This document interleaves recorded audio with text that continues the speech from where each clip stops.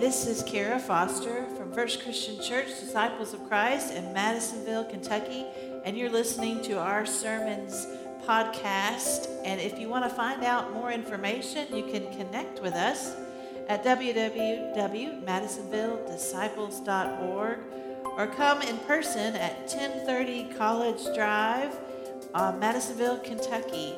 Subscribe and enjoy these podcasts. So we, as Bill mentioned, are continuing to celebrate Christmas. And as part of that celebration, one thing I love that we do here in the Christian church and in churches all around the world is we celebrate classic scriptures. A good way to reset is to hear stories we're familiar with. The birth of Christ, Mary's song of joy, the angel appearing to Zechariah and Elizabeth to announce the birth of John the Baptist. Hearing these stories is an essential part of our liturgy that surrounds Advent and Christmas. It's our yearly reminder of the importance that these stories play, not just in our faith lives, but in our day-to-day lives. Today's not too different. I want us to focus on one of these stories, one of these classic stories that may not be taught every year during Christmas, but if you've been around long enough, I'm sure you've heard it. Jesus being presented at the temple. It's a story that has a lot of significance, both in the life of Christ and in our own traditions today in the church. Many of our brothers and sisters practice infant baptism, and they'll point to this verse of Jesus' circumcision and presentation at the temple as the beginning of this tradition. Here at First Christian, you have seen that we do baby dedications, a practice that has direct parallels to how a child will be presented in the temple and the affirmations that we'll hear in Scripture. All of these traditions have two things in common. They all seek to introduce a newborn child into the community of faith and to have the community of faith affirm their role in the raising of that child. So let's go ahead and read the scripture and then talk a bit about what makes Mary, Joseph, and Jesus' trip to the temple so unique. When the time came for their purification according to the law of Moses, they brought him up to Jerusalem to present him to the Lord. As it is written in the law of the Lord, every firstborn male shall be designated as holy to the Lord. And they offered a sacrifice according to what is stated in the law of the Lord, a pair of turtle doves or 2 young pigeons. Now there was a man in Jerusalem whose name was Simeon. This man was righteous and devout, looking forward to the consolation of Israel, and the Holy Spirit rested on him. It had been revealed to him by the Holy Spirit that he would not see death before he had seen the Lord's Messiah. Guided by the Spirit, Simeon came into the temple, and when the parents brought in the child Jesus to do for him what was customary under the law, Simeon took him in his arms and praised God, saying, "Master, now you are dismissing your servant in peace according to your word. For my eyes have seen your salvation, which you have prepared in the presence of all peoples, a light for the revelation to the Gentiles and for glory to your people, Israel."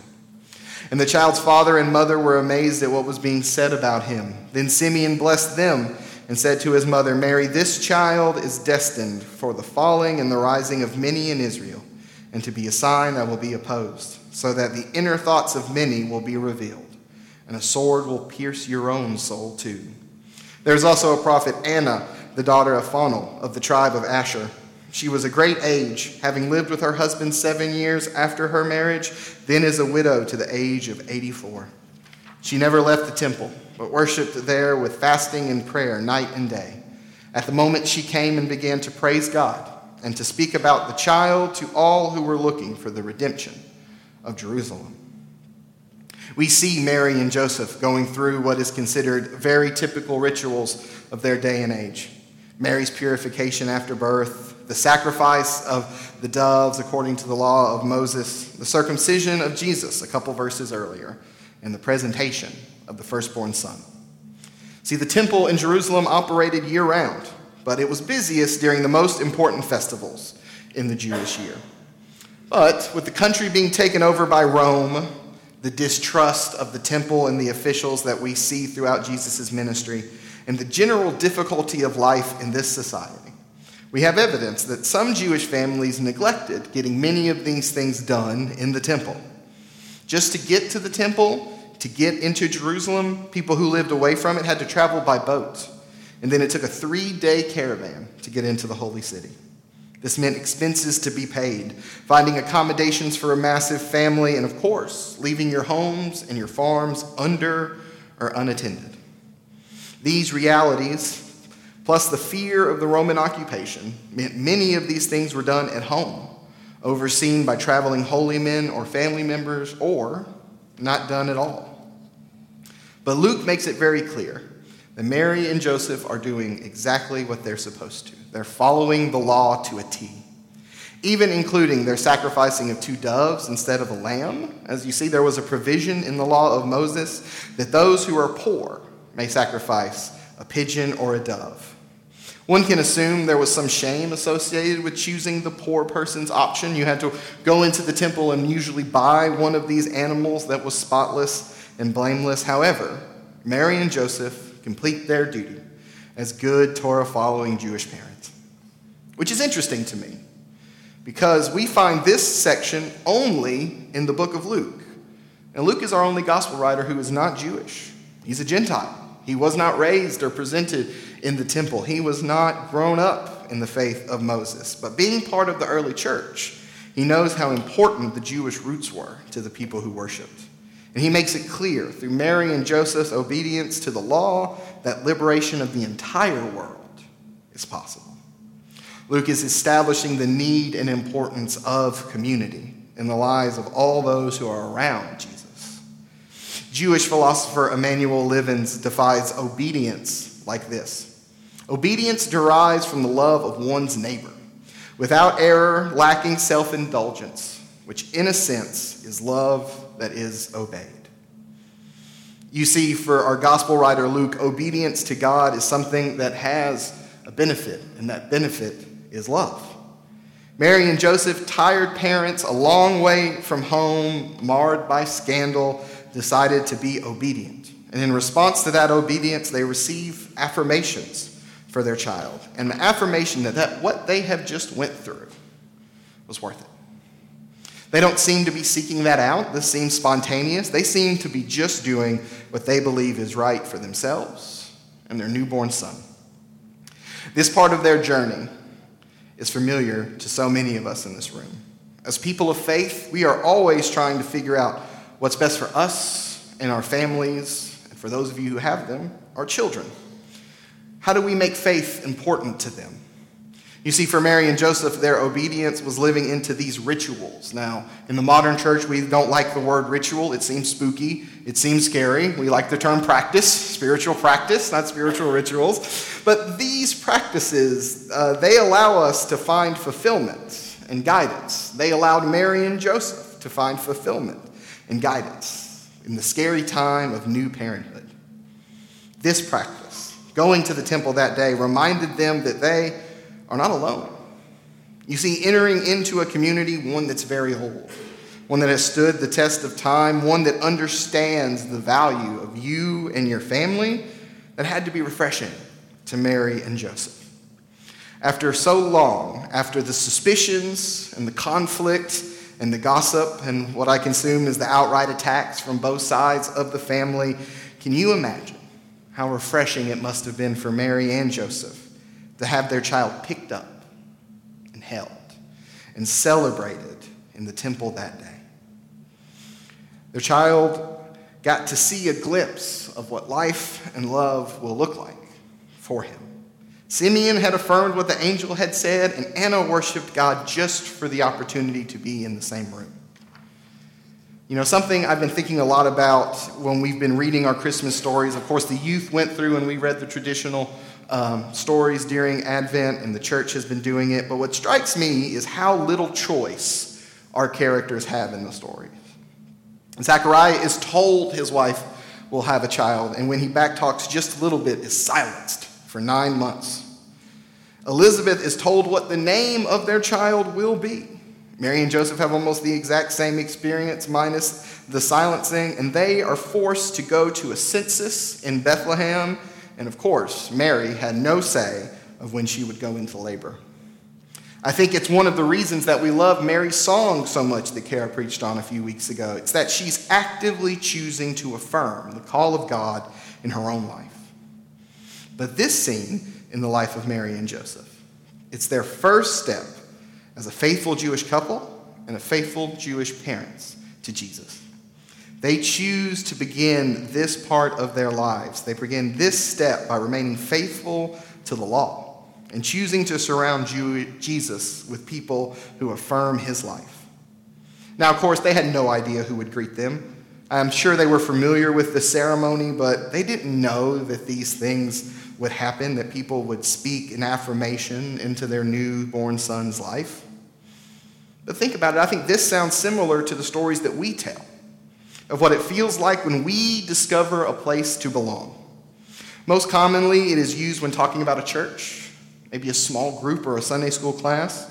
But we can find belonging in other places as well. Groups of friends from college organizations, fraternities, sororities, alumni groups. Many of us have found the joy of summer camps in Christian life. We find this type of belonging in different places. We find it where people find us important and we find them important, where we find love and acceptance and affirmation.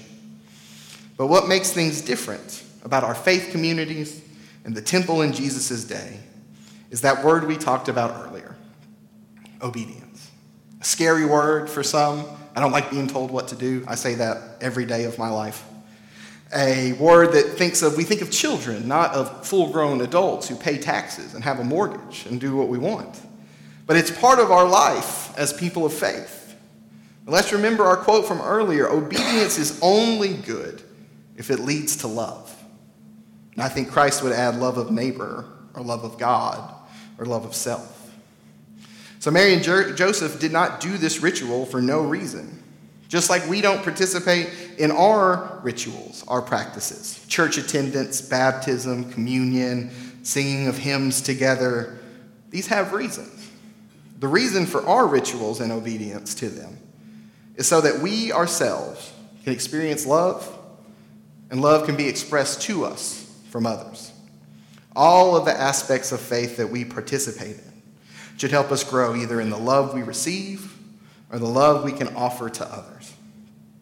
For Mary and Joseph, this was the first concrete step they would take to make sure what they had heard about their child would come to pass. They could have taken a step back. It's been a stressful day, a lot of angels, a lot of shepherds. They could have taken a breath, waited to see what happened. I mean, if their son was really the child of God, the Son of God, going to the temple didn't really matter. This child's unique. There's something about him. He'll find his way. But they resisted the temptation. They were proactive so that their faith would be important to their son. This really is the first step in Christ's ministry, this story here. Not something he did, but something his parents and community did for him. These are the first of a few concrete steps we see Jesus and his family take. Things they had some choice in to protect and raise Jesus. In Matthew, they flee to Egypt. But when he comes back, he knows the law. He knows the Torah, so much that he impresses the people worshiping in the temple when he is but a boy. We may not see these moments. For some reason, they may not be scripture worthy. But for Christ and his family, I'm sure, just like for us, they're important steps. Our concrete steps aren't usually something we write down either. Maybe the first one, like here, but they usually pass into routine. Even though they aren't usually the things that get posted on our social media or that we call and immediately tell friends about, they're important. So as we enter the new year, what are our concrete goals? Where are we going to be finding God and helping those around us find the love of God this year? It could be in our rituals, like the Holy Family found. It could be taking the openness of communion out into our world and breaking down walls we have built. It could be taking the joy of worship and the community you find in fellowship and making our world that feels all too unfriendly and unwelcoming, and offering a place of unity and rest and respite. Could you take the spirit of Simeon to someone in need, to have an affirming spirit and to find peace in the community and new life that surrounds you, despite all your waiting and watching?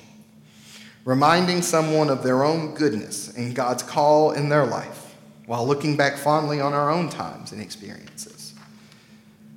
Could it be taking a child in their arms and offering a break for a pair of exhausted parents who are just trying to make it to their church, to their temple, for a break so they can honor their traditions?